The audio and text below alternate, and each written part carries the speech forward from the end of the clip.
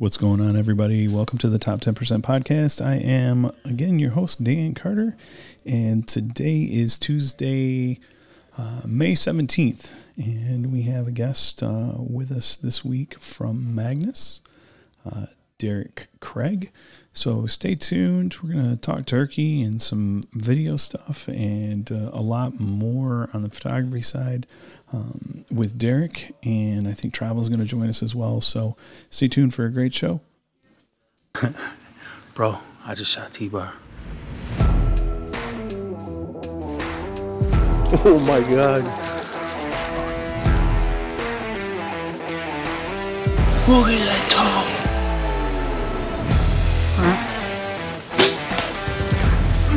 Got him. Oh, that's a freaking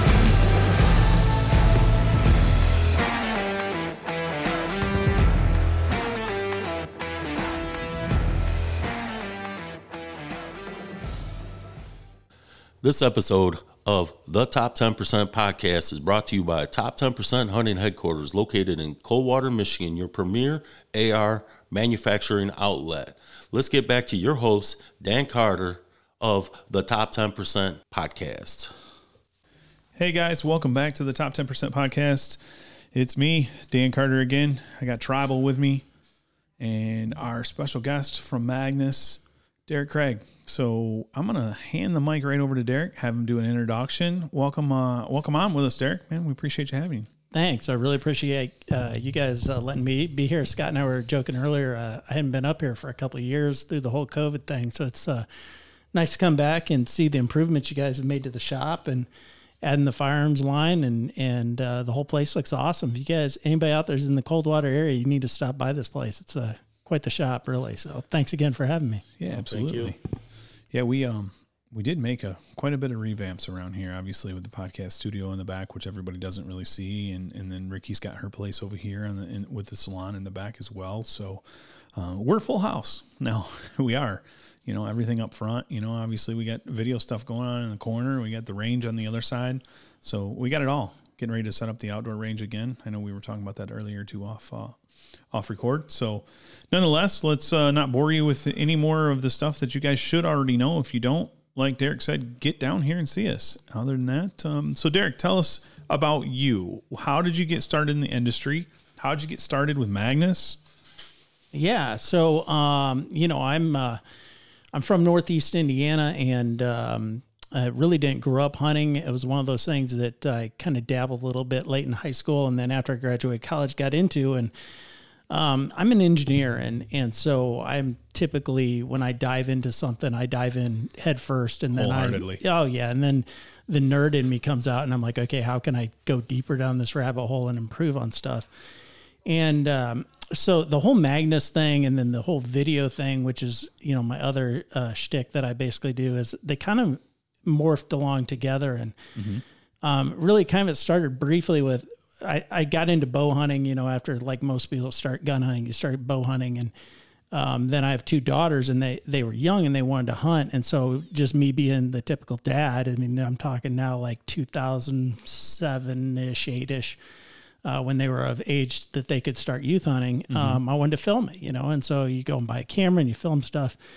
And so I just started filming stuff and doing these basic edits. And then that kind of led me into the whole Magnus thing. And I met Mike Somm, the owner of Magnus Broadheads, back in 2008 or 9. And it was at that time he was developing the product which we call the Magnus Bullhead, which is the head chopping broadhead for turkeys. And there was a competitor out there. There was the Guillotine Broadhead. It was a 4-bladed head. That you had to put these little green straws on and all that stuff. And so I've always been a big turkey hunter since not too long after I started hunting. Turkey hunting through up until even recent years now, we all know there's kind of this decline in turkeys, but I was gun hunting like everybody. It was almost too easy. Sure. So I wanted to bow hunt them because I'd gotten into bow hunting for deer. And so, I was losing. For every bird I'd kill with a body shot, I'd probably lose 2, and which was it was a me issue. I mean, you got to hit them right. And I wasn't. Sure. And this Guillotine came out in another boa shop in the the Northeast Indiana area that's now closed. They were at ATA or some show or something like that. And the owner brought back a couple of packs of these guillotines. And so I started shooting them and couldn't get them to fly and all this. So Mike's coming out with the bullhead and through Archery Talk, but this is before Facebook, and all that. All the forum days. Yeah, the forum days. Archery Talk, which is still going today, surprisingly, but he was on there and I just messaged him. I'm like, hey, I want to know about this product. Yeah. Because I've been struggling. So he's like, well, we just kind of came out with it. We're still, kind of working through some bugs and stuff. And so I bought a couple packs from him and kind of messed around and kind of figured some stuff out on trying to get him to fly. And I ended up killing a turkey and I filmed it. This was 2009, I think. And I filmed it and posted it on my YouTube channel because I've been on YouTube since 2007, 2008. Okay. So the early days of YouTube, and put it on there, and Mike was just like, holy cow, like this is really good. I mean, it was like a 6-7 yard kill. It was all on film. I actually had a trail camera in the early days of video on trail cameras. I actually had a trail camera catch this bird coming around the corner. So I had that footage. Threw together this little edit and he loved it. And so we developed this working relationship from then on. And, he being an engineer, he really gravitated towards that with me and we just became really close friends. And so through that, we started developing the bullhead product and figuring out how integral the arrow system is to the flight of the bullhead. Absolutely. Obviously the tune, the shooting form, it's a whole system approach. And so I end up being basically tech support for the bullhead in particular and doing support videos on the bullhead. I came up with a series that's on the YouTube channel for Magnus and it's on the DVD that's in every pack of the bullhead. It's called Setup to Success, and where I take you, the newbie, from knowing nothing about how to get a bullhead to fly to probably covering 95% more or plus of the issues that you could come up with walking you through that process. The thing too with the bullhead is, anybody that hasn't dabbled with anything, even going back to the guillotine days or anything like that, there's so much differences in traditional broadhead flight. You know how much tuning involved in just broadheads anyway, whether it's fixed, expandables, or even field points or arrow selections and length. And there's so much to that a lot of people think they're just going to go, to somewhere, archery shop, big box store and buy a box of arrows and throw these on there and it's going to happen. It's not. Not. No. And, a lot of that comes down to, again, as an engineer, it's easier for me to understand the physics behind it. But imagine it this way, is you got these 3 giant blades on the front of this arrow. It's like 3 big airplane wings, but now they're on the front of the airplane. Right. And now your airplane's this long stick. And so those wings want to steer, that arrow wherever it goes. And so I can't change the physics, behind, what's going on with the air, the forces and the aerodynamics up front. So you got to combat that with straightness of arrow and over stiffen the arrow. And then you got to be able to steer it on the back end. So little blazer type vanes don't typically work. You typically gonna have to go with a 4 or a 5-inch feather. And so we sell the Victory arrows with a 4-fletch, 4-inch feather. We got a dog in the room. Yep. That's itty bitty. That's itty bitty in the background over there. So we came up with this arrow system that covers the bulk of the situations for people. And then I end up working a lot with NFL and NBA players who are hunters or retired ones. And I mean, these guys are gorillas. I mean, you're talking big guys, 6'6". They got these huge wingspans. So they're shooting, draw lengths of 31, 32 inches. And some of them, are for them to pull, say, a 60-pound bow feels like a kid's toy. So they want to shoot a 70 or 80-pound bow. And we start getting into that, the whole physics and throwing a bullhead on the front, it all changes. So we have to work through these special cases. But we came up with this arrow system that covers the bulk of hunters out there. Which is the package one that you guys offer, right? Correct. Or we sell the arrows individually as well. Sure. For those who just have the bullhead. So then I work with Magnus and Mike on that tech support. Like if we have a customer who's having some tuning issues trying to get something to fly, he'll direct them to me and I'll work with them individually and try and work through the bugs. And then, using the video side to just continually keep pumping out new content for Magnus, new tutorial stuff, also new product development. I mean, we had a product for a few years. I wish we still had it, called the bow pod. It was a support system for the front of your bow when you're ground blind hunting. I co-designed that with Mike. And then in 2014, we launched it in 2015 was when Mike and I had designed the Black Hornet series of broadheads. So, right. So I do a lot of RD, product development. I just kind of like the jack of all trades for him. And over the years, I've known him since like 2009, and he really has become one of my dearest friends. We talk all the time. He's in Great Bend, Kansas, where Magnus is from. He started Magnus back in, now it's 37-ish, maybe 35 or 38 years ago. He started out of his mom and dad's bedroom in their house and expanded it to a small shop. And now he's in his big production facility, and we just added a machine line. So it's still in Great Bend, Kansas, still made in the USA. And then I'm here in Indiana. So he and I call each other. I mean, almost every day. I was actually texting him before we walked in here about a couple things. And then we get together a couple of times a year, ATA, or like last summer I flew out there and we did a bunch of video work and everything and talk business and all that. But yeah, so it's been a fun journey, and that's really been my main vehicle into the industry, where then, from that you can spur off and you end up meeting great people and, working with guys like Dave Smith and Brad Cochran of Dave Smith Decoys and, the guys at Hot Shot Archery.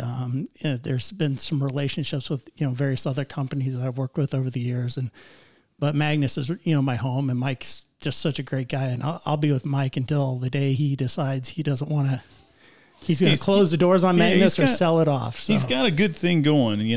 I mean, we'll spin right into that for a second too, is because you mentioned them already, is the Hornets are just, they're impressive for a deer broadhead, or, even from a turkey standpoint, if you're taking body shots and not doing the bullhead situation, and because we have people out there that's just not the style that they, those Hornets are deadly. Yeah, they really are. They're a wicked head. They are. They fly great. I come from years of using, muzzies. I started on the muzzy game. I think a lot of people started there, and then wanting something that had some different tunability or some, better flight aspects, or, I love the serrated thing. And there's just a lot of different things. My dad's, obviously anybody that listens knows he's the custom knife maker. So that side of it pulls me into wanting high quality steel, something high carbon, or something that holds an edge or does all these things. So, even went through different things with the G5 stuff, with their stuff was good too. But ending up with everything in my arsenal is also those Hornets, those Black Hornets they're phenomenal. So tell me a little bit about those and your involvement in what what you guys worked on with that, or the design attributes and what somebody could expect if they're out there looking for a broadhead right now. Yeah. So back in the day when we developed that, in 2014, we worked on that project all that year. There were a couple others in the industry that were making a squattier, wider broadhead. It was like this, trends come and go in every industry, and archery is no different. And so Mike was wanting a new product. And so between his machinist at the time and he and I, we started kicking around some different ideas. And his machinist kind of pencil sketched up at like this fat squatty thing, thought that they could, the challenge was how can we use a ferrule design that is very similar to what we were using with the Stingers and Stinger Buzzcut lineup. Yep. Because we didn't want to reinvent that. And if you know anything about the broadhead industry, the problem really ends up being patents. You don't want to step on somebody else's toes, and man, about the time you think that you've come up with the new ferrule somebody or the new blade interlocking system, you start running the patent searches and you're like, oh man. So we didn't want to reinvent the wheel there. We wanted to incorporate that. So as a machinist, did a couple of little pencil sketches and said, well, I think if we did something like this, we'd use essentially the same type of ferrule. Well, that was what I was going to say. Is it something where you guys spun off of that Stinger ferrule to kind of make it where it is now? Yeah, if you lay them side by side, they don't look identical, but you can They're definitely close. see Yeah, they're from the same family group, Mm-hmm. And so then I started doing some drawings and some different work on it. And then they started throwing together prototypes, and they started shipping them back to me. And I started, critiquing them and ultimately, shooting them, see what we could do with them and all that, see how well they flew. I killed the first animal that one of the prototypes that ever killed. It was a buck here in Indiana, nothing overwhelming, but we had to get something down, and it was a 125-inch 8-pointer, and filmed it, and we used that as a product launch video at ATA that 2015 when we launched that product. So it's been a great selling product. It's a really cool product because it's a wider cut. It's a much thicker blade steel than the Stingers. It's got that nasty bleeder blade on it. The blades are back blade sharpened. So let's say you bury that arrow in the offside shoulder of a deer, and he's running off, and that as that arrow's trying to work its way out, it's in there just cutting and chopping. And, ultimately the goal is larger entry holes, more devastation, hopefully more blood on the ground, hopefully a shorter tracking job, for the hunter. And any broadhead's going to do the job when you put it in the right spot. Place, yeah. But one of the goals that we have is to have a broadhead that does its job when we don't necessarily do our job as good as we should have, as hunters. So, yeah, it's more forgiving on that aspect. If somebody does make a mistake or there is. Me.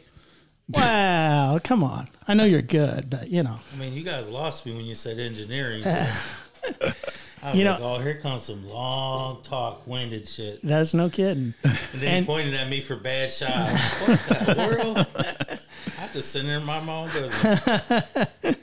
But, one of the reasons we get them to fly, and the Stinger, buzz cuts, and everything that we've got to fly, we get them to fly so well, is we're the only company that we know of, I'm 1,000% sure of it, that every head that leaves the line, the tip is micro-tuned within 0.003 of an inch to the true center line.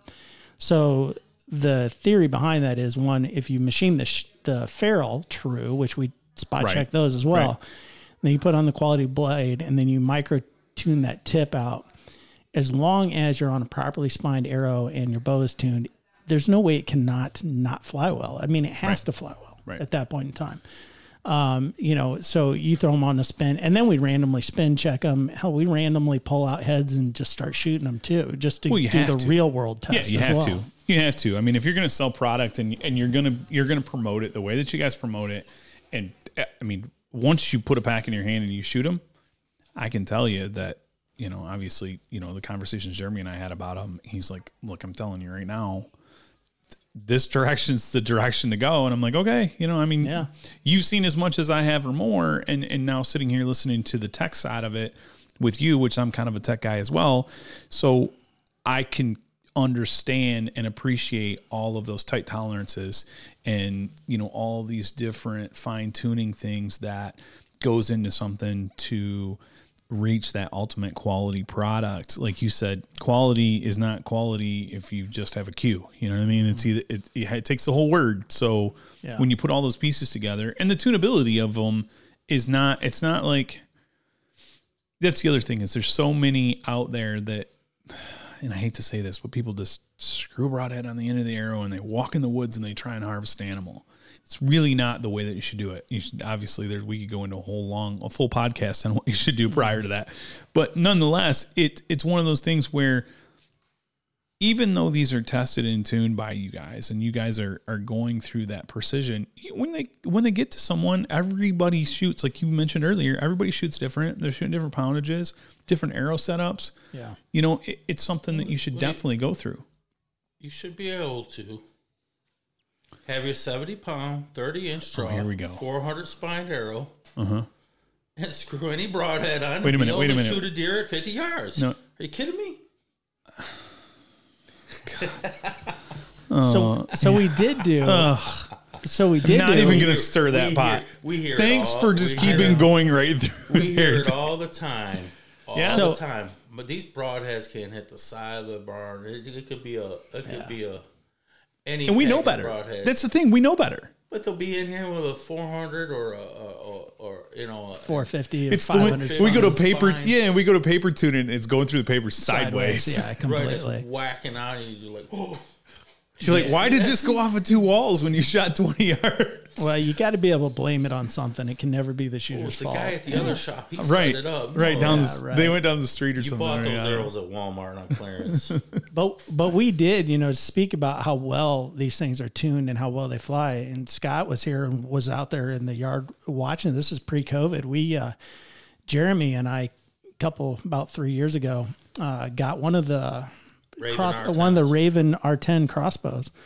And I said, hey, Jeremy, I get all these questions like, how are they flying out of these really high speed crossbows, that we got now? Put it to the test. I'm like, I don't own one. And so he's like, well, come up to the shop. So we did. And so we shot out here in the range. And then we went outside here and we set up a target. Remember that? 100 yards down there. And he put it on a bench.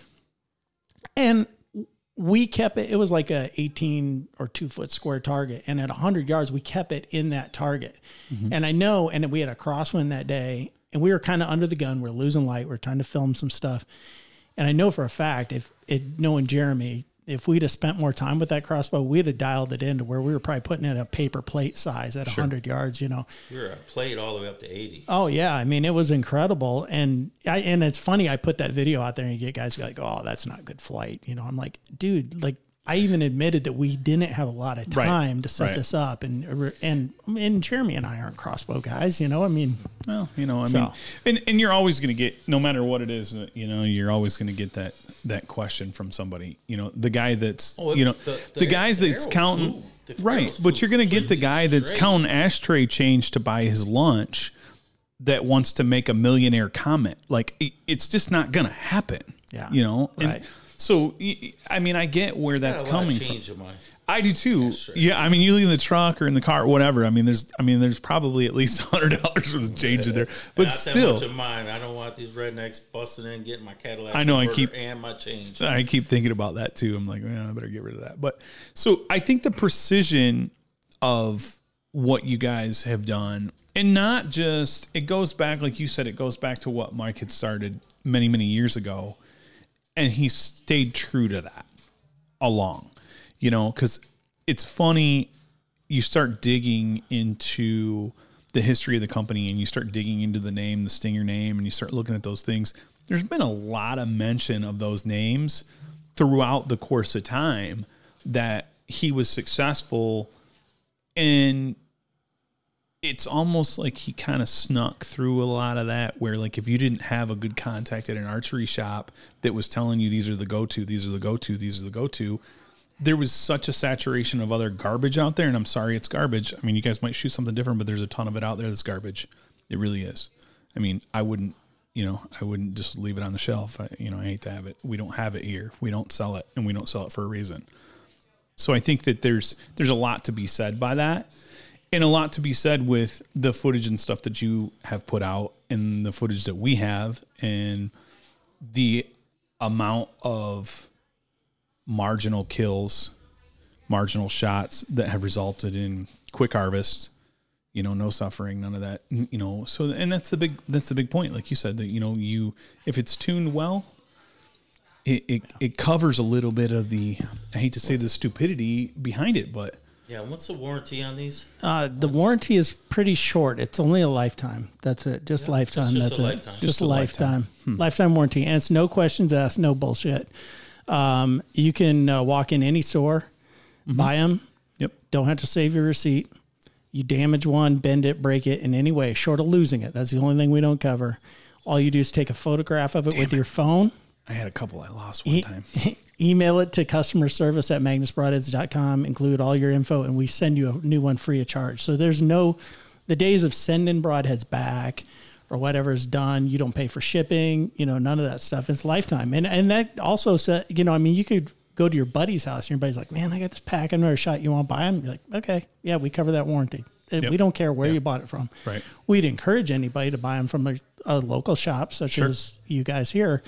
But, you can buy them on Amazon or whatever. Now, I will say, speaking of that, watch when you buy on Amazon or eBay, because the counterfeits are out there. Yep. And Magnus is no different than any other company. They're copying and making them in China.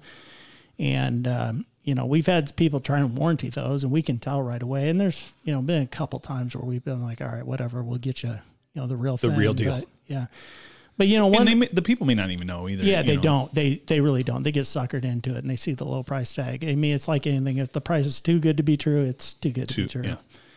But I want to circle back on something you mentioned earlier about working with the bow shops really as your primary go-to. One of the things that Magnus has never done, we've never paid the big names. We've never paid the big names to shoot our product. We've never sponsored the shows. Paid the big money.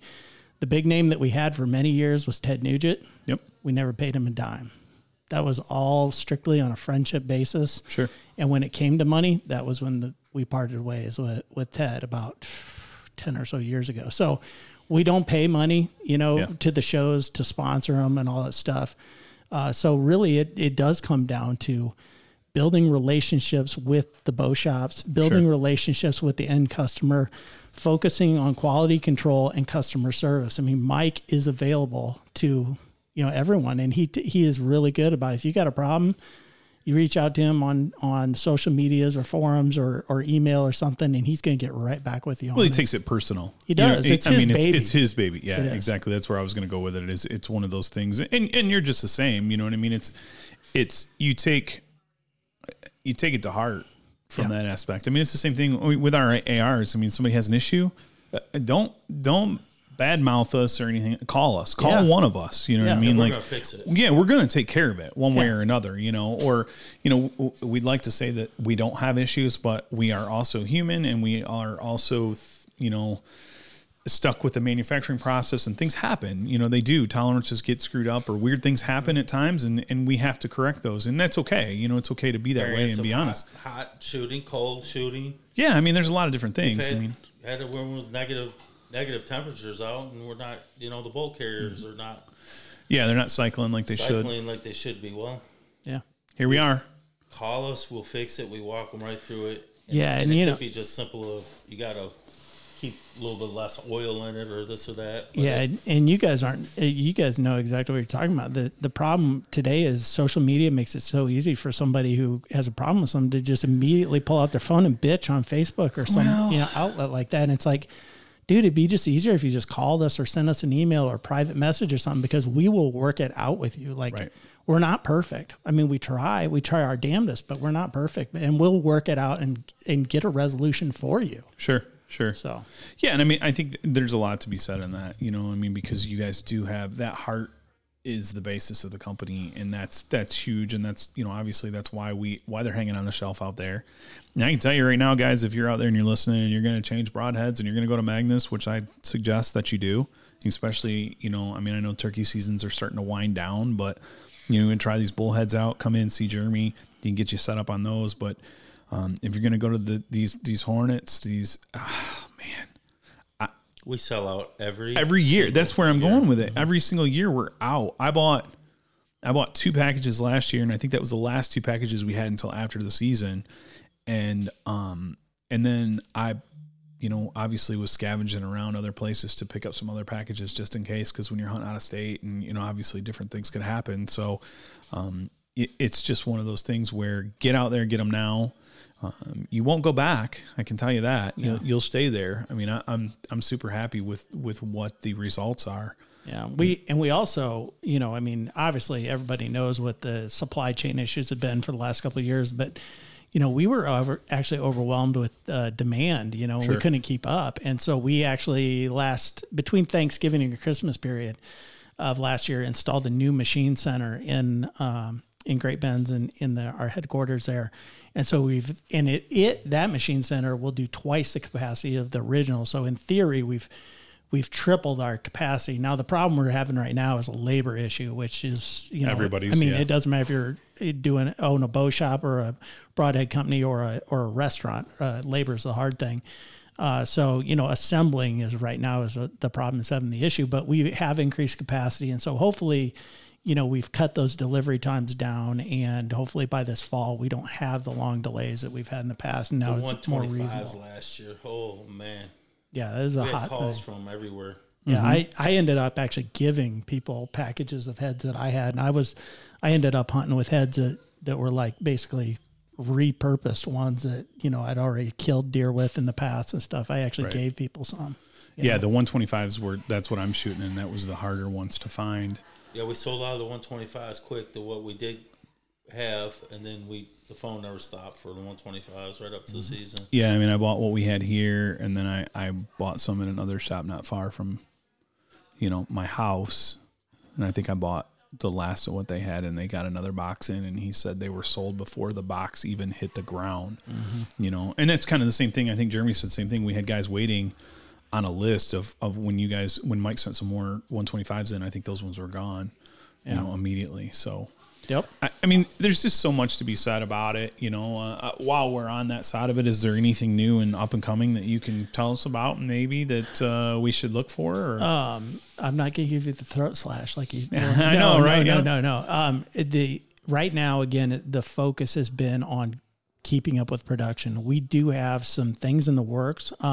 Probably the next new product, and it's not really new, would be a 150 grain version of the Black Hornet. So oh, wow. Okay. That's the next thing. We've had a lot of requests from it, guys on that, as people want to go with the higher FOC, the heavier weight arrows and that whole trend.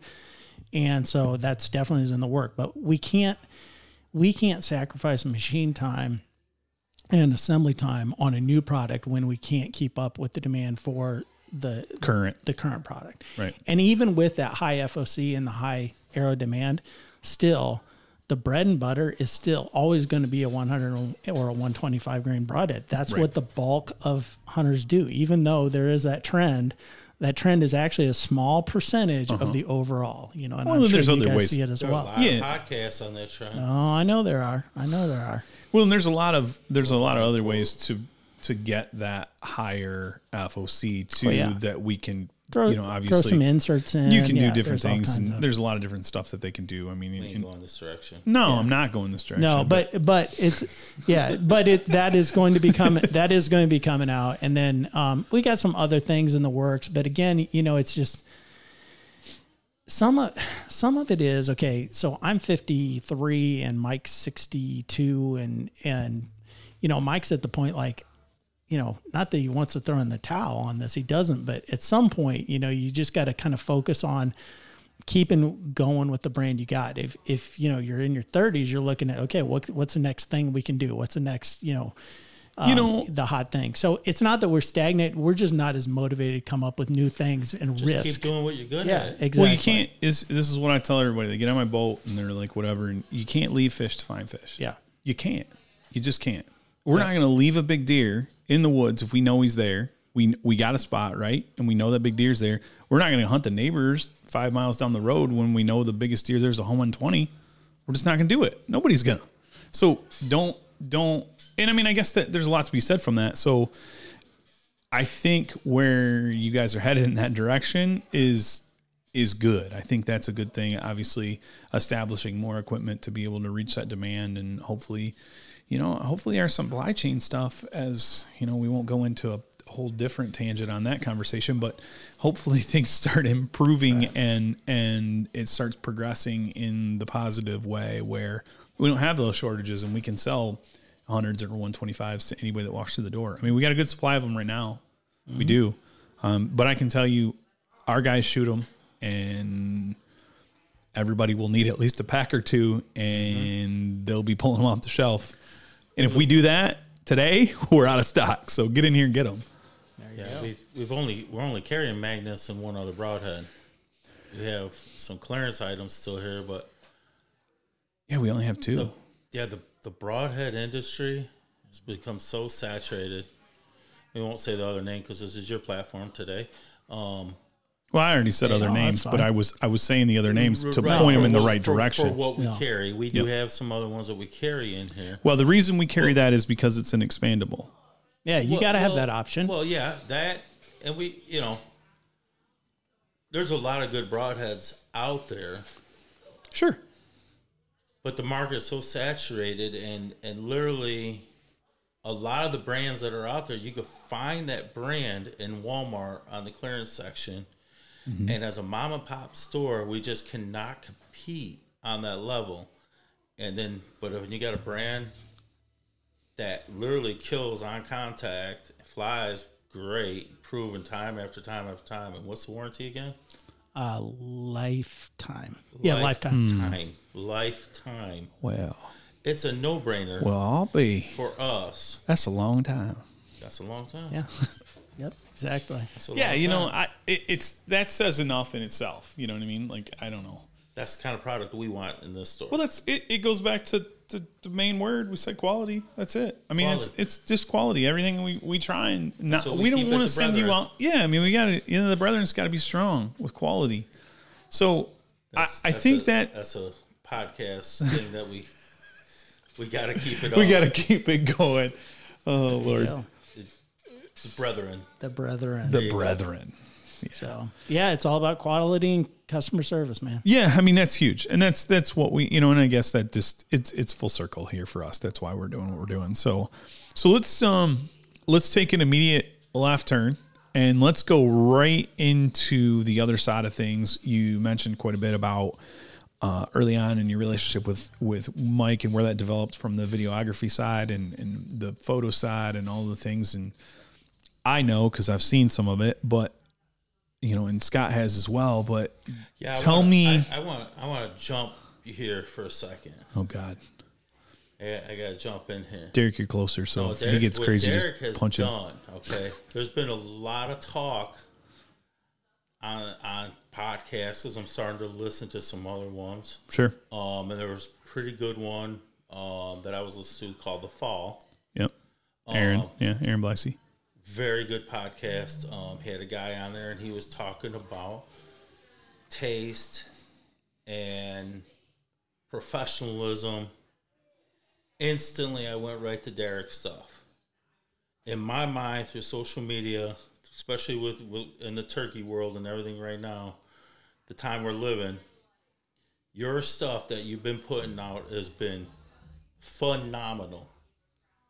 And it just was like, man, I ain't seen Derek in a while. I'm going to pick up the phone and call him. Because I was agreeing with the dude that was on with Aaron. Yeah. Aaron about not giving ammo. But yet I want to tell people, go kiss my ass. Us hunting, you're going to have blood and guts. But yet when I noticed that when I saw his stuff, I was like, man. I looked at his 3 times. It was like looking at a good titty instead of a bad titty. you know what I mean? It was like, damn. Well, that's a hell of a compliment right there. Quality stuff and not trash. Right. So it was like Derek's stuff was making me agree with this dude on The Fall. Mm-hmm. Like, man, I got to kind of clean up my stuff a little bit. And, you know, we were already going that direction. Yeah, we had that direction anyway as far as... And what I think what you're trying to get at is... a discrepancy without lighting this fire about a discrepancy over a turkey that was harvested with a similar head to the bullhead, and it created some static on social media and things of that nature. And this gentleman was speaking about that and trying to put tasteful videography out there that tells the story, kind of like what we were talking about off record, that tells the story without, I guess, I mean, I hate to, and excuse me for being frank, I hate to liberalize the situation and say we hunt, we harvest animals. In the end, if you cut yourself on a thorn or with a knife, you're gonna bleed. So you're gonna see it. So it's one of those things that this could really start a fire, and I really don't care because I really don't care about any of that stuff like that. I mean, whatever, it is what it is, because it's part of what we do. So there's something to be said in the harvest, but cleaning up the video side, and I'll let you spin on this and give your take about it here in just a second, Derek. I think it creates a tasteful image that you can put pieces of things in different places that don't create that spark or don't, you know, and we've seen a few of this, and not just there, but there's been some other things out there too. So yeah, with Derek, you've been doing and I've been watching, he's still harvesting, he's still out there killing, doing, you know, enjoying the outdoors and doing the hunt harvest. Mm-hmm. But the videography and the art and the we're telling the story. It's been very good, Derek, and it's been very good, and it's inspired my team. So because we got some of the guys on our team that are really, really good, and even Jeremy Hawes, the brethren up there, he could tell a story with the camera a lot better, and you've kind of inspired Top 10 to go in that direction more, where we want our videography, our audio. Like, it pisses me off when I hear the audio of this. Yeah. The podcast not sounding right. If it don't sound right, Yeah, I mean, I'm calling Dan. I'm like, dude, that sounds like shit. Doesn't happen, by the way, only once, and that was Once weird. Cooter fucked it up. Yeah, that was Cooter's fault.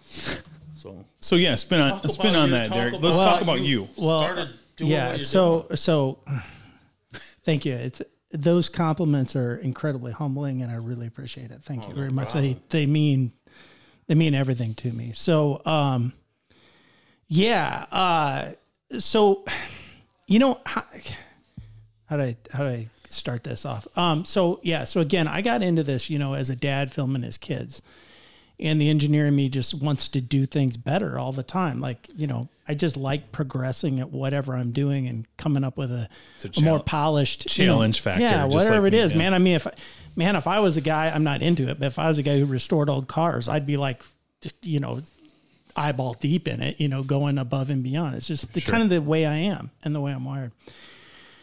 So, and everything that Scott's saying about, doing things tastefully, I've done things not tastefully on video. We all have. I mean, we all have. I mean, I go back and look at some stuff and heck, I mean, one of our best videos on the Magnus YouTube channel is nothing but all these gory head chops of, of these heads coming off of turkeys. But there's a place for that, There's right? a place for it, and there's something different. And I've been also, I've filmed, taking a turkey's head off with a bullhead, and it looks like a water fountain of blood coming out. And don't get me wrong, I kind of guys like us, we like it. I love it. Yeah, I laugh at it, and I laugh at it with all the respect in the world for these animals, but at the same time, but when you're a dad, at least the way I look at it from this standpoint, when you're a dad of two girls, maybe I'd felt different if I was raising boys hunting, but girls hunting, I was always very self-aware of how I wanted to portray hunting and myself as a dad who hunted to them. That's a good point. In particular, to those two girls. And as it progressed and I started working with youth in different volunteer events that were in the outdoors, with our Delta Waterfowl chapter, with the NWTF chapter, being a hunter ed instructor. I'm still a 4-H archery instructor. In fact, tomorrow night's our first shoot for this year. So I'm working with these kids, 50% of which are girls too. And again, I gravitate to that because I'm a dad of girls. So I've just always been very self-aware of how I wanted to project myself into that age group. Right. I mean, I can joke with teenage boys all day long, and we can be I can be a teenage boy with them and all that. But when you're around girls, it's a little bit different. And when you're a father of girls, it definitely makes a difference. So maybe I think that's kind of what steered it. Somebody asked me one time, like, how did you come up with the name of your production company, New Day Outdoors Productions? And I was like, well, I could have easily been Badass Turkey Thug 102 Productions or whatever, you know what I mean? Or I could have been, whatever. But I was like, I wanted something that just, portrayed well of me to my daughters. That was the whole thing.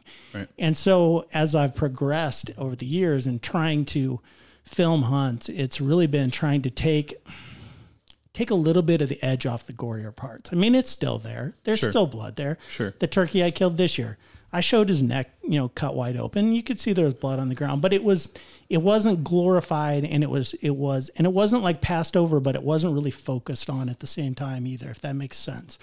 So I've just really tried to do it that way. And another thing that as I've filmed over the years, I started out doing just like everybody else. What we saw Jackie Bushman do back in the late 80s and early 90s, and what we saw the Real Tree guys do through the 90s and everybody else. And it's just the same crappy stuff. Yeah. And I didn't want to do that. I love it. And so I decided that I wanted to try. And a big changing moment for me was when Heartland Bow Hunter came out. And I was like, man, here's guys who are filming on DSLRs They're producing at 24 frames per second, where everybody else is producing at 30 or 60 frames per second. They're incorporating B-roll. They're incorporating slow-mo. And I was like, man, I want to emulate that. I want to do that.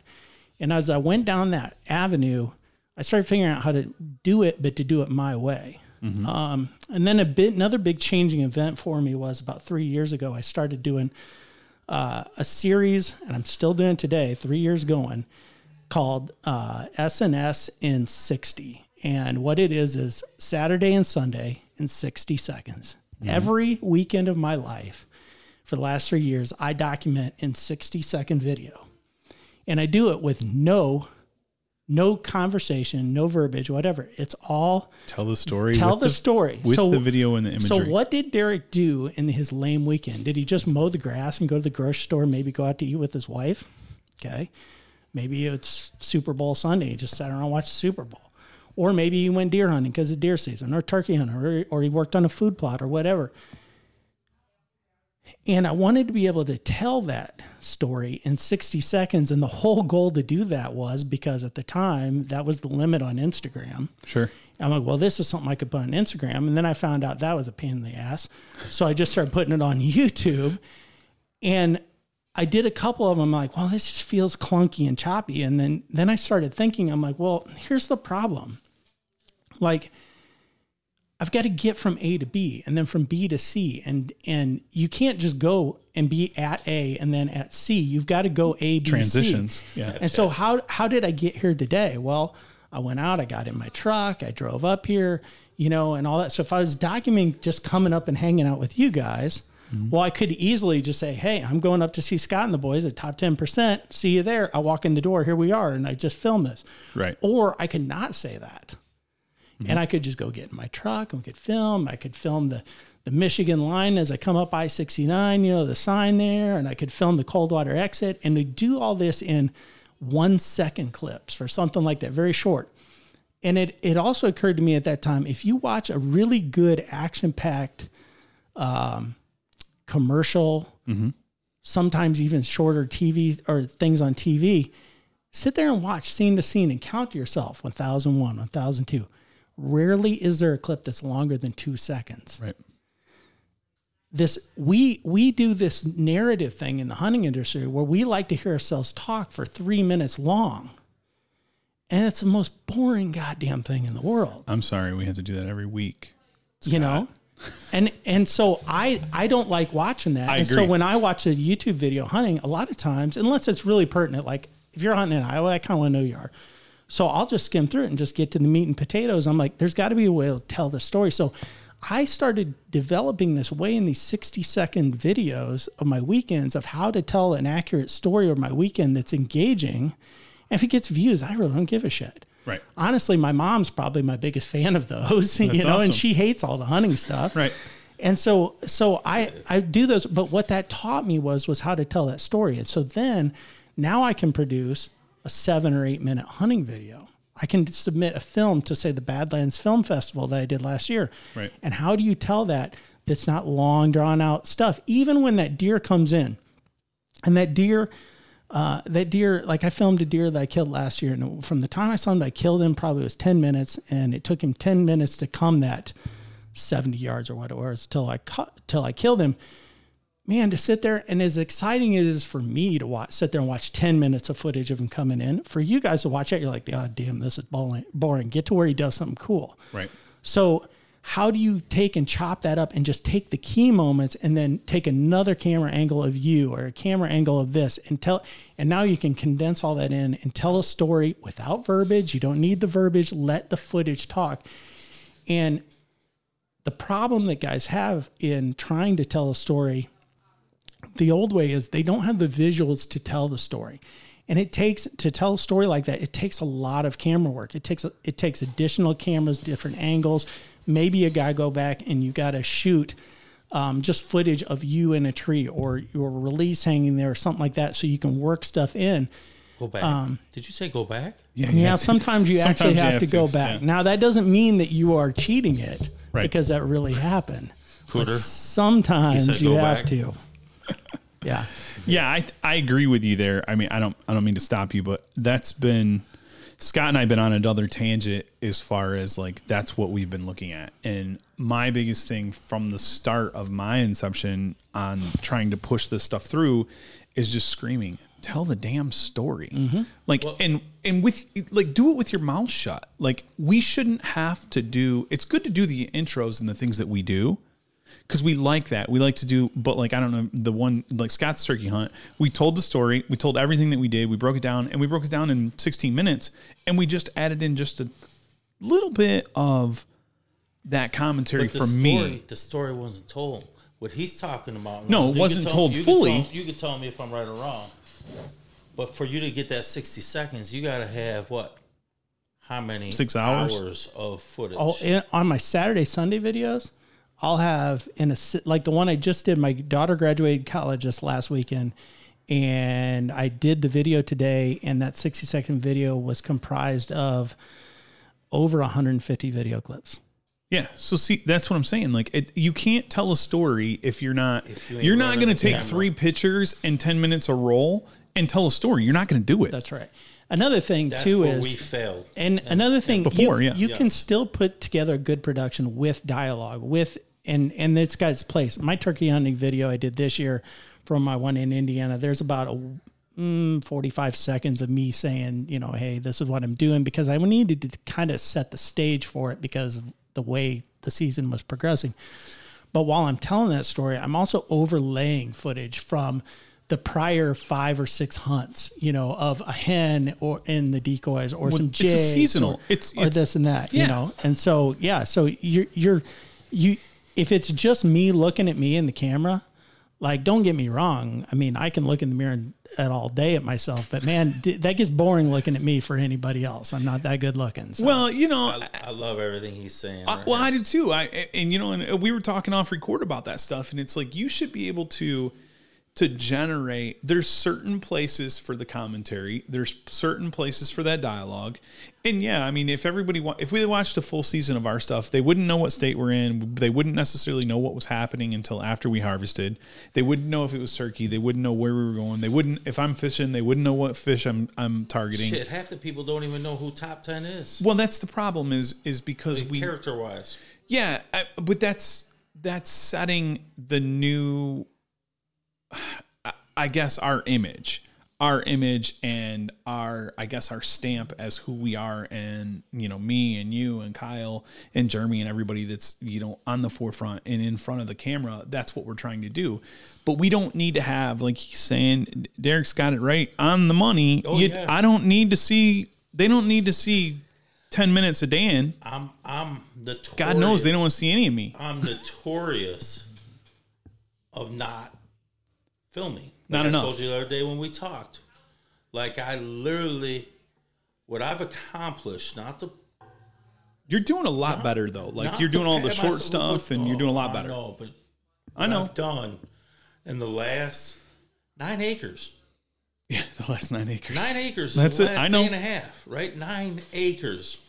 Yeah, but you got plenty of footage of that. I didn't get a whole lot. You didn't footage. get enough, but you got some. No, like last night, I literally could have told the story of, this is my back. It could have just been a simple backyard. Yeah. Backyard, top 10 proving ground. This backyard will produce that 130 whenever I want it, or for whoever I want it. That would make a good story. That's a standalone story. What really would rock that story is the harvest. The harvest down the line too. That you don't. But here's the deal: you got to tell the story of that backyard just on that merit alone, and then if you're fortunate enough, 6-8 months from now, have a harvest over it, then the story just progresses. And man, that is like the icing on the cake at that point in time. I watched a series. I don't even remember the dude's name on YouTube. Just some dude. I was just scrolling and typing in on YouTube, like different things, because I'm like this type of guy. Is like, if I can't do it right now, I got to find an immediate way to do it tomorrow, because time is in essence. Don't put something off. And that's not my engineering, my bullheadedness if there's work to be done, don't put it off. Do not put it off. Nope. And it drives me nuts. So I'm scrolling. I watch this dude literally spray. Next video was turn the ground. Next video was seed it. Next video was he didn't talk a whole lot. He just went in there, did the work, did some work, showed where his tree stand was. Not high quality video when I was watching it. And I finally got to the results. Mm-hmm.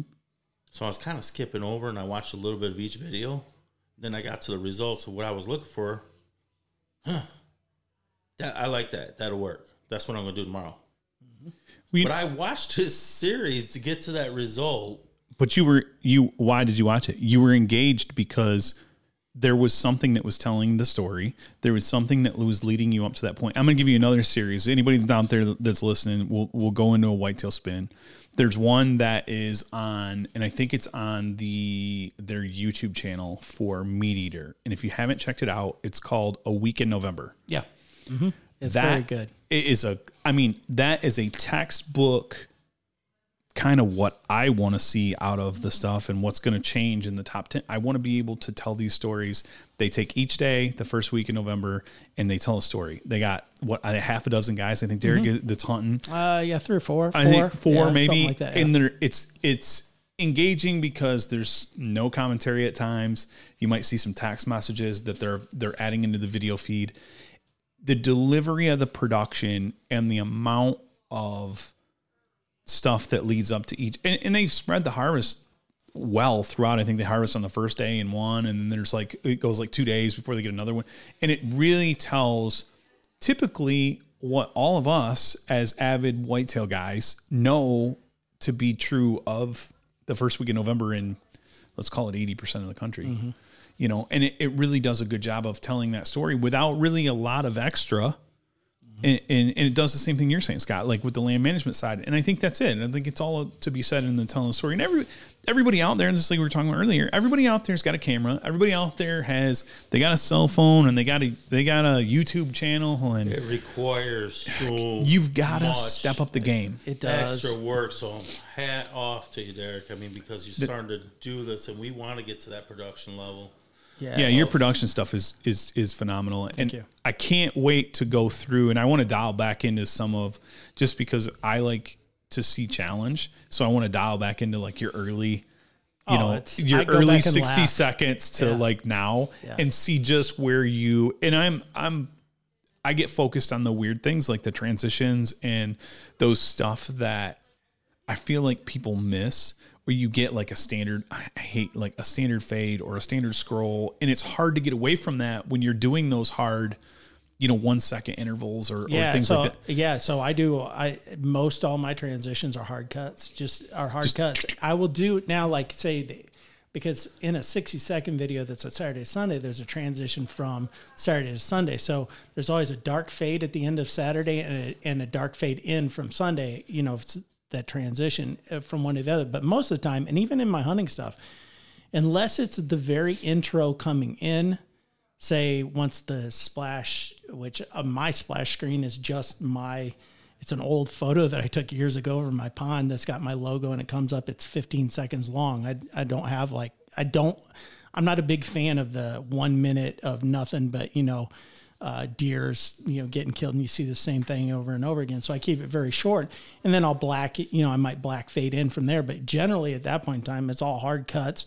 unless you can come up with some creative camera movement that leads you into something else. But, really it's letting the visuals tell the story, going back and getting the things you need. I mean, one of the things that, I like to do is I like to have 1 or 2 drone clips, in a film. And so I've had guys who are like, well, for example, my turkey kill this year there's actually drone footage of the decoys out in front of the blind, and the drone passes from beyond the blind backwards down across the top of the decoys.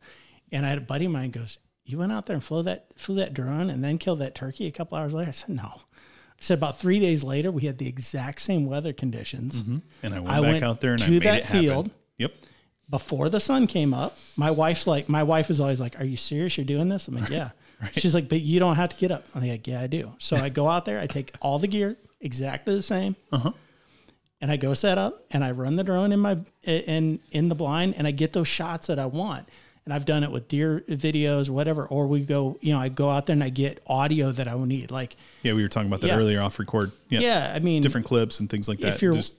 If you're walking through a cornfield, to get from A to B, your deer stand or, your turkey hunting place or whatever, having that clean audio that sounds like you're actually walking through a cornfield, it just sets the stage. So I'll go out with a boom pole and my audio recorder and I'll find a dry or a cornfield or a dry bean field or a wet cornfield and I'll record all these clips at walking at different paces.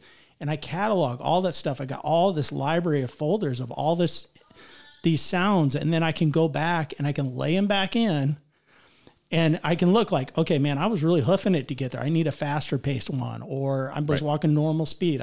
You plug that one in, and then you look in your in the edit, here's one of these steps. So I got to match the step sound with that and get it all paced right. And it might be, I was telling you about a wood duck scene in a hunting video. I filmed some wood ducks on this little flooded spot on a day I killed a deer, and I happened to have some wood duck video from a couple of years prior, and the wood ducks that morning were really loud, making their squeak sound.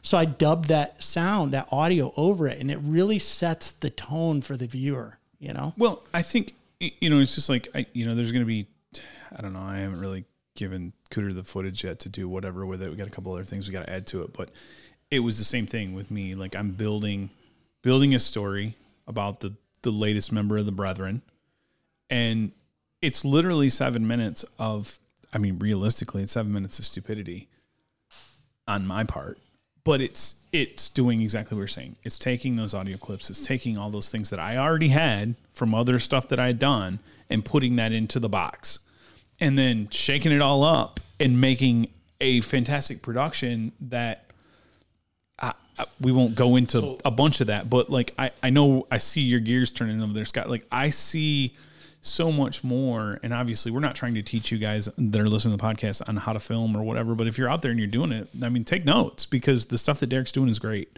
And I think that we're trying to express the stuff that you can expect from not only us, but from him, and coming out of any of the stuff that's coming from the production that's going to the Magnus channel and your YouTube channel. And you got to understand too, like, the stuff I do isn't necessary for anybody who just has a YouTube and wants to do it. It's just my OCD that I've got and wanting to do better and be more creative. And I get, and here's the deal, like, it's artistry. My YouTube channel is monetized. YouTube actually pays me. Sure. And it's more than what people would actually think. Sure. And so those subs that you get those subs for a reason. So you get these guys that are like, man, I only got like 300 subs. It takes 1,000 to get monetized. And, how do you get 3, 4, 5,000 subs to your channel? And like, well, you don't get it by doing what you're doing. No.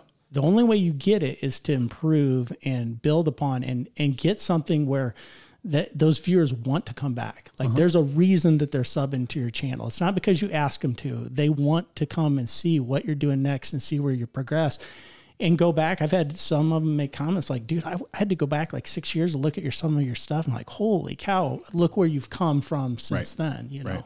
Well, and that's a lot of adding that variety and that spice into it too, where like I see a lot of times that there is, and I'm going to use another company out there that I've talked about in the past, is the stuff that the Radical does. Those guys mix it up constantly with whether it's anywhere from 10 seconds to 10 minutes to occasionally you'll see a 20-minute, but not, and usually that's a 20-minute compilation of multiple hunts for a season overview. And those things that they're doing, and that's a YouTube, they're YouTube based. They're all over, but that's really where those guys got, a lot of what they have going is going through that. And you'll see 10,000, 12,000 people looking at stuff and you're going, man, 12,000 people looked at that 13 seconds. Mm-hmm. Yeah. And you honestly, a lot to be said. It's like what you and I were talking earlier. Actually, a lot of times the shorter you go, the more your views are, because it's so uncomfortable to sit there and watch a 15 or 20 minute hunting show on your phone. It's much easier to watch a 30 or 60 second reel or TikTok or YouTube short.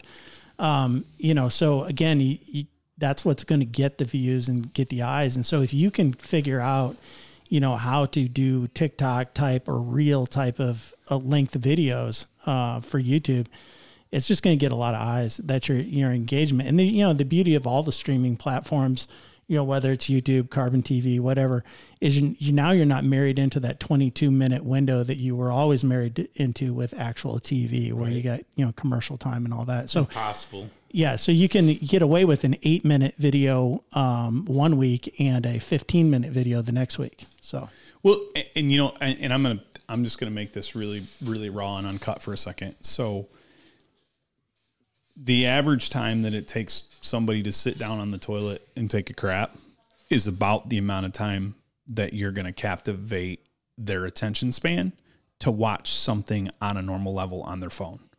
So let's call that 20 minutes to 20 seconds to 3 minutes. You know what I mean? Most people are going to be in that window. So that puts it right in that real spectrum. I know that sounds really crazy to say. When they take a shit. Yeah. Lunch, you know what I mean?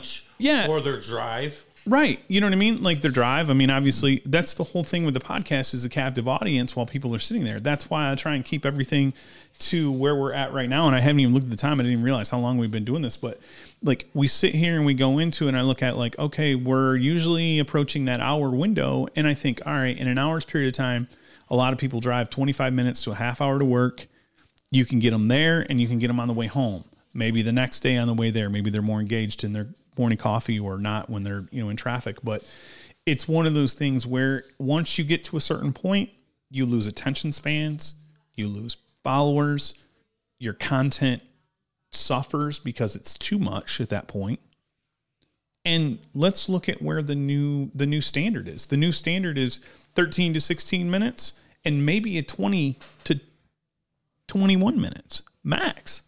And if you're running weekly drops, like we were talking about off record, with time they add in commercialization, you're 20 minutes. I mean, that's it. Yep. But to get 20 minutes of footage and 20 minutes of quality footage, you're going to have hours, 10, film. 12 hours, thousands of clips. Yeah.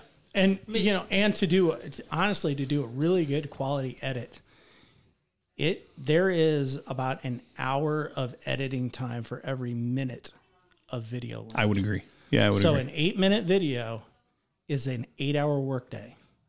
I mean, if you think about it. And that doesn't even count all the hours of filming time and all that stuff. And that's you doing your own stuff. Now, if you've got if you got hunters that are out filming, now you, the editor, all of a sudden you've got to go through and know all their footage. When I edit my own stuff, I already know it because I know it. I know what I shot. I know where to go. But if you send me, a thumb drive that's got, countless hours, then I literally have to sit there and watch it all to be like, okay, here's where Dan did this, or here's where he did that, and plug that stuff in. Well, I think there's a lot to be said with that too, because I think there's something that you can go in and you can pull that footage, like you said, if you're yourself, if you're not. But I think if you're trying to build that spectrum, that's what we've created. And I don't want to dig into what we're doing really, but like you try and create a checklist for yourself. I know for me, I know what I want to see. I know where I need it to be. I try and put it, and then I try and folderize it and I categorize it. That way, when I hand it off to our editor, I have what I need to have. Granted, this spring has gotten crazy with turkey and all we footage. Actually did very, very, very well. We put out 8 videos, right? 8 to 12 minutes. I mean, we pounded those out quickly, which were good. Yeah, what Cooter and now Ace are kind of coming in, that what if they've done. But what Derek has given me insight on is me, Kyle, and yourself, and even Jeremy, we got to go out. And I know Brandon's not a recreating kind of editor. Yeah, he likes to have the stuff there to be able to sit down and go, okay, I want to build it right from what you've done. And like even me, I try and get as much as I can in that moment. And that's why I run multiple camera angles too. But every once in a while, you need to, come back and get something. What you said was you would go out there and film walking through the corn, save it. Film walking through whatever, save it. Driving around, you stop, there's a muskrat standing on a piece of ice. You film that. Yep. Because it could be a creek that you're sitting by. You're really not sitting by that creek. You never it know. might be a perfect opportunity. But you're telling a story. Yeah. Right. Exactly. You know what I mean? Just inventorying and going, all right, B-roll. Well, I love that aspect, but I got to get my ass up. So there's a difference. There's a difference in doing that and in the way the old way it used to be. So the old way that, you know, through the 90s and Realtree, you know, Monster Bucks and all that stuff. And this is not a knock on them, but you got to remember back then when they were filming, they had one giant expensive video camera with them. That's it. So all they could ever get was, if I'm filming you in the tree, was getting that animal. They didn't have the ability now with... Hell, they didn't have cell phone. Right. They didn't have cell cameras. Now your iPhones and your Samsung smartphones, they take such incredible footage, your GoPros and action cams, 360 cams. Now you can get multiple angles easily of yourself in the tree, but you're still sometimes going to miss something. Sure. Or be like, you know, I need just a punch in that just looks a little better. I mean, maybe you got, you know, the GoPro catching you like starting your draw cycle, but you're like, I'd really like to have like a really good punch in of that. There's no shame in taking your camera, spinning around and just drawing back an arrow and being done. Like, you're not faking anything. That's what happened. You're just giving the viewer just a little more artistic look to it, something different that differentiates you from somewhere else. Back in the day, you know, they do that, and then they'd have to go back and they'd be like, okay, take your arrow, your quiver, and do this, and you know, do that, and all this different stuff.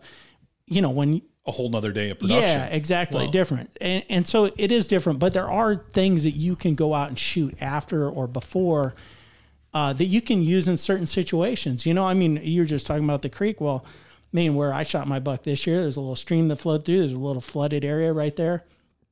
I mean, there would have been no shame in putting a muskrat, you know, footage of muskrat swimming up a creek, because there's a creek there. It's no big deal. It added to it. There were wood ducks that came in that morning and they were swimming around. I filmed them. I just needed better audio because, quite frankly, where I killed that deer was right next to a highway. So all you had was just this highway noise. Right. I wanted something that sounded good to match with it. So I just took the audio from some wood duck footage on a quiet swamp and laid it in there, because the audio from that hunt was kind of trash anyway because of this highway. So I went out, you know, and I had all this nice audio that had highway noise way off in the distance. So you still had that feel. It made it more pleasurable, because it's just like a podcast is all audio, but in video, I mean, if you got trashy audio, then people don't want to watch it. You know, if you got wind noise on your mics and you don't have them muffed properly, you know, I had to trash some audio from my recent turkey hunt, because there was a little video clip and the wind was rushing and I was using a small action camera. I didn't have a muff on it and it sounded like trash. I'm like, well, I'm not going to use it because the audio just ruins the experience. Yeah, that was the only thing that I noticed sometimes on the audio, like especially with the iPhone. iPhone does a pretty good job of picking it up and not picking up the wind noise. But I did find a product. I don't know if you're running an iPhone or not at all for secondary camera, but I did find a product that plugs in. That's a micro muffed mic for it. That, I mean, we probably should look at some more of those for when we're in the field. Get a few, because problem I have filming deer, plain and simple. There's only one camera guy I'll ever put in the tree with me. Only one. Yeah. That's my son. Yeah. Everybody else has ruined what I'm going after if I've had them in the tree with me. Mm-hmm. And it makes it hard to have faith in somebody in the tree with you that way. I got to have one camera. So when you were talking about, if I got multiple cameras, there's 173 inches. If I have multiple cameras, I'm going to fuck something up. Yeah. I'm going to fuck something up. So one camera. He's a push play, push record guy. But what he was talking about now. But there's automated systems and things with the phone. Our film from Kyle's Missouri buck, sheet of ice, right? I mean, I'm literally like, you got to go in that food plot. He's like, all right, you want me to go in the food plot? I said, I can't get in the stand because the ice. I literally, my fat ass is not getting up there because you got to go between two trees to get in the stand. So I get up there and I bang the ice up. You know, and I'm like, all right, go up. Get him tied in. He slides right in there. I said, get all the ice off. Gets all the ice off. I leave and in. Buck's down. Target buck's dead. I'm like, son of a gun. So I run over there, jump in the tree immediately, and I'm filming him with the phone. because he literally went up there he got beautiful footage. I mean, you could see the smoke. All the steam and everything. Yeah, it's good. It's just crisp, clean. And I just said, he goes, I only have one camera, bro. I'm not trying to run. Yeah. You know what I mean? You know. Going back and creating. So I held the phone up there, and nobody would have known because everything, and you could literally see him come over the muzzle loader and you know, got the perfect footage of him. And I'm like, all right, this is how we're going to do it from now on. Well, that phone freaking takes great video, and the GoPros might be better now. They didn't used to be, But every time I used to try to hit a GoPro, and I'm looking at that, next thing you know, $170 So there's some tricks to that. There's some tricks to that. Share a little insider trick with you. So yes, the GoPros and stuff have gotten better, and all the action cams across the board, doesn't matter the brands. But one thing that they've got that's very valuable to hunters is what they call looping mode. So what you do is you take your GoPro or other action cam and you set it on, say, a 15 or 20 minute loop. And then you plug in, take a battery, just like you would take for your phone, one of the external battery bricks, you plug it in. So that becomes your power source for your action camera. And you run it in looping mode. So you set up in the tree, you hit record, and that thing's just sitting there running. Continually records 15 minutes at a time. Yep. And it records 15 minutes, and it starts writing over the early part of it and just keeps looping. And then, so now all of a sudden, when that deer comes in, when that deer comes in, all of a sudden now, from the time he comes in, you shoot him and all that, all you have to worry about is after you shoot him, stop the record, and you've got the last 15 minutes. So you've got everything there of you drawing your bow, shooting it, whatever. The 360 cams that work that way, I mean, they all do now, and it's a valuable tool. Right. And I would never lean on an action cam as my primary footage, but they give you that different perspective. And another angle. It used to suck because I was in the same boat. It'd be like, okay, I gotta remember to turn on my main camera. I gotta reach up and turn this camera on, this camera on. Not anymore. So that, we could roll on this. So that 360 GoPro, or even like these jokers right here. Yeah. Yeah. These are nice cameras. What do we got? 4 of them? 3. 3? We have 3. I don't even know. Yeah, we have 3. But these are supposed to be in here. Yeah. Yeah, they're for what we do in here. But we can use them in the field. I can use them in the field. Yeah, so you'd get yourself a little magic arm with a super clamp, or Fourth Arrow. Fourth Arrow's got a couple different products. And you just screw that on the end and you hit loop record and just let it run. And now all of a sudden, you've got a battery pack on it. Yeah, external battery packs. That's what I was saying before. So what I take my packs, these external battery packs, which are about cell phone size, I take a piece of paracord and I make a big loop on the end. I duct tape it around there, and now I can hang that right there next to however the camera is, and I got just the cable that runs into the back of the camera, and just let it run. And it's attached right to the arm. Yeah, now I've killed that turkey, or I've killed that, like my turkeys this year. Okay, so I've got an action cam out in the decoys. I kill that turkey. I do my what I do in the blind afterwards. I walk out. Before I go to the turkey, I walk to the action cam and I hit the start stop on the record. And now I've got the last 20 minutes or whatever it was that was running. Yep. And when I go back, I just sort through the footage and like, okay, here he comes around the blind, walks right up. He beats the crap out of the decoy.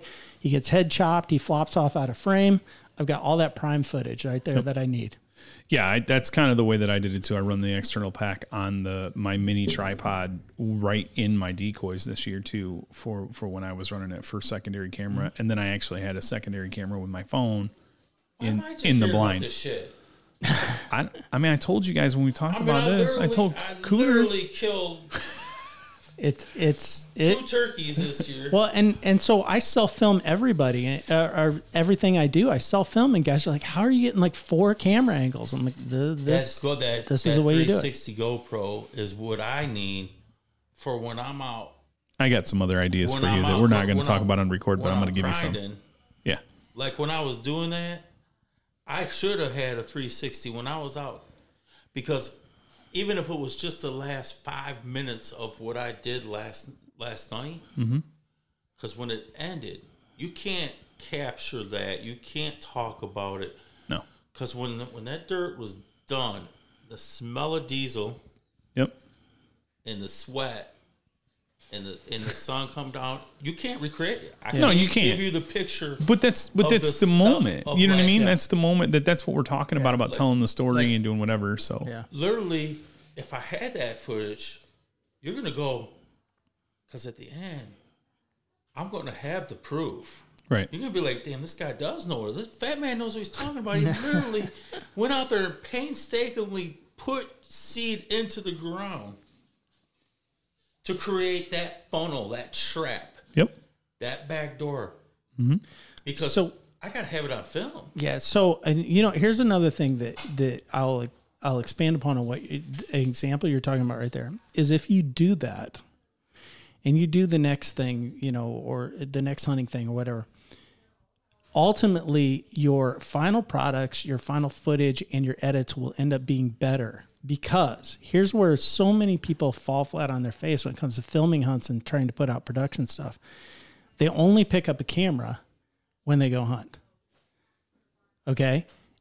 Now I will tell you right now that I have a camera in my hand 90% of the time. Yeah, 90% of the days of the year.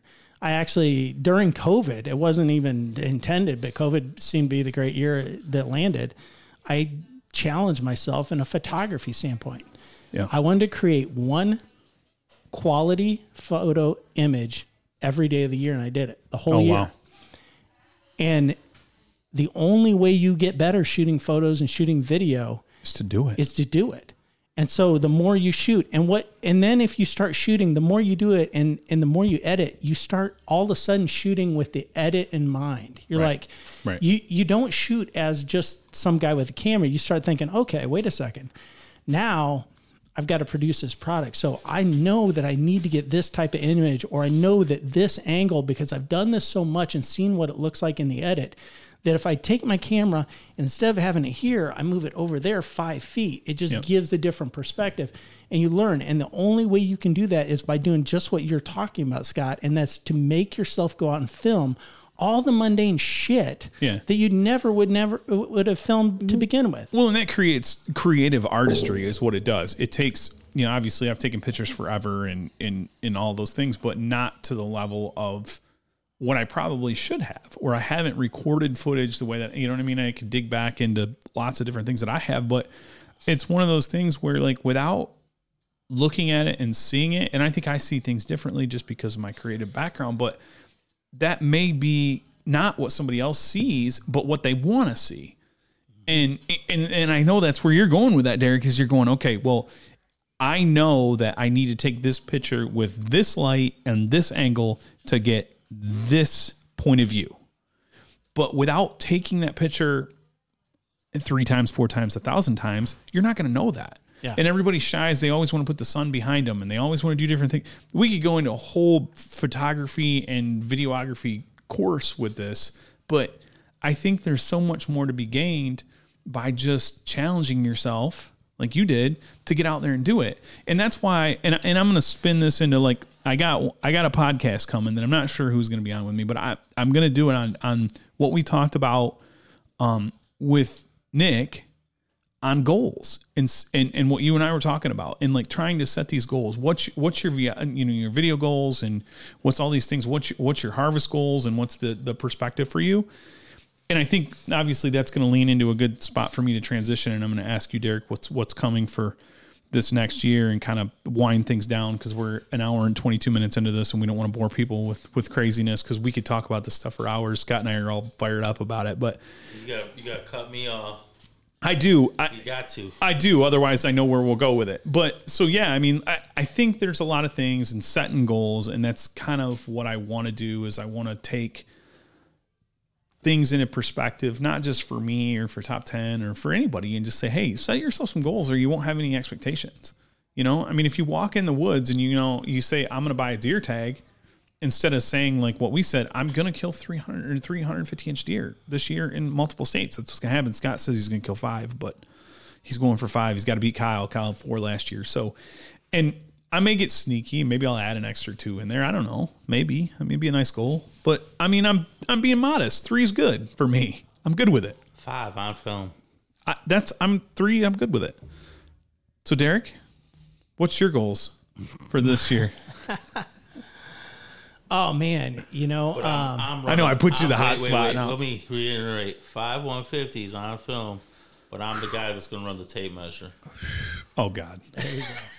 Yeah. Honestly, my goals for this year are really just to keep progressing and I like to get a couple real good deer hunts, self-filmed on video every year. Last year I killed 3 bucks and a doe, and 2 of them turned into really nice productions. One, I failed to hit the record button. It happens to even of those with this many years of experience. And the other was a rifle kill, and when the recoil, I bumped the camera arm and it just screwed the footage all up. So I just didn't even do anything with it. But got some B-roll for some. Yeah, I did. But anyways, so it's really just kind of really progressing that. There is a film festival coming up this summer that I'm going to be working on a film for. Which one's that? Is that Badlands or is that no? Badlands is at ATA every year. I did 2 films for that one last year. I'd like to do some stuff for them too. I didn't make the final cut. I'm not bitter about it. Well, okay, maybe a little, but that's that's some bullshit. Well, that film festival, there's a lot of politics involved and stuff, but it is what it is. And I was very proud of the 2 films that I put in, and I got a lot of ass to kiss. Yeah, I found you said that, yeah. So it's the truth. But anyways, I got a lot of great feedback from people that I really value their creative input on, and it was a good learning experience. So there's another one this summer at the Mobile Hunters Expo in Southwest Ohio. So I'm going to enter a couple probably films in that, and again, just keep kind of grinding, doing my own thing, and the beauty of the world that I kind of live in is beyond Magnus. I'm really beholden to no one, and I'm beholden to them because I want to be, because Mike is my dearest friend. I've got so much invested in that relationship, and so just keep on going. I'm at an interesting point in my life. I mentioned I had a daughter graduate college here Sunday, and watching her transition. She got engaged, and watching her transition to her next stage of life, and my other daughter doing some exciting things. So all those things weigh in on my time and what I do, and where my creative efforts go. And it's getting out filming a lot of different stuff. I film there's a couple different concert venues that I film some stuff for and do drone footage work for. I do a bunch of real estate stuff as well. And, all that stuff plays into, again, it's time behind the wheel of that camera and doing different things. And you're like, man, how can you take what you learn and apply it here? Or how can you watch a show on Netflix like an Ozark or something like that and say, man, I like what they did, whether it's the color grading or whatever, and how do I bring it into what I do in the hunting aspect?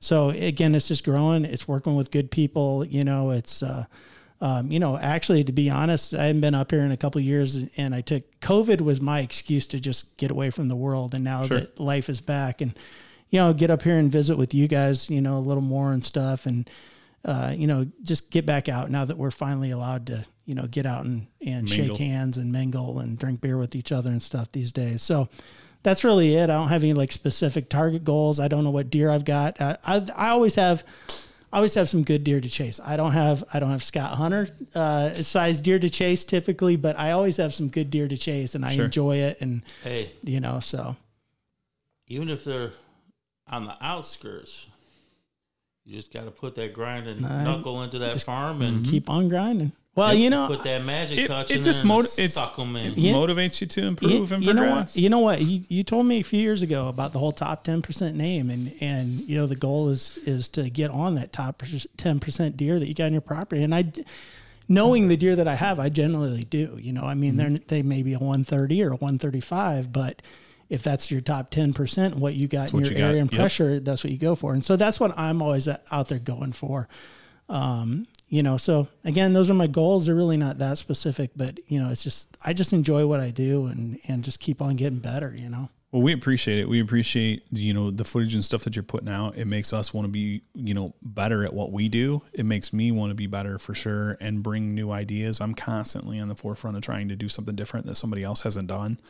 with the stuff that just to try and give a creative angle, and a lot of times I speak it and people don't understand what I'm talking about because they don't see it the same way. And we're just trying to get better at what we do. Just like you said, challenging ourselves and improving and progressing again, and trying to, just get out there and grind and do more, and keep using the quality products that you guys are sending our way, and, all that. We appreciate it. And let me get one more thing so you get a last plug out there.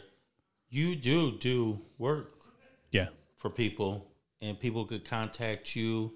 How? Yes. Yeah. So I do freelance work. I will do editing work. I'll do filming work for photography work. And the best way to reach me is probably through the social media channels. You can find me on Facebook, obviously Derek Craig. I have a New Day Outdoors Productions Facebook page. Instagram, I'm New Day Outdoors. YouTube, New Day Outdoors. Please go to that channel, check out my videos, subscribe, like.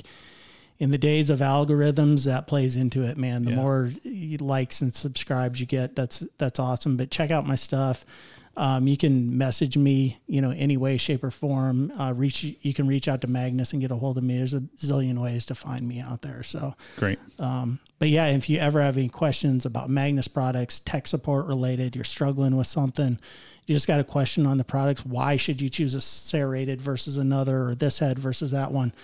Just reach out to me and I'll have those discussions. I'm an open book, really, when it comes to our products at Magnus. I'm an open book when it comes to filming and production and editing work. I mean, I'll offer my advice on what camera you should buy or this or that, depending on what your budgets or, if you got questions, how did you get this shot? I'm always there to tell you. So you need something filmed. You need some film. Edited.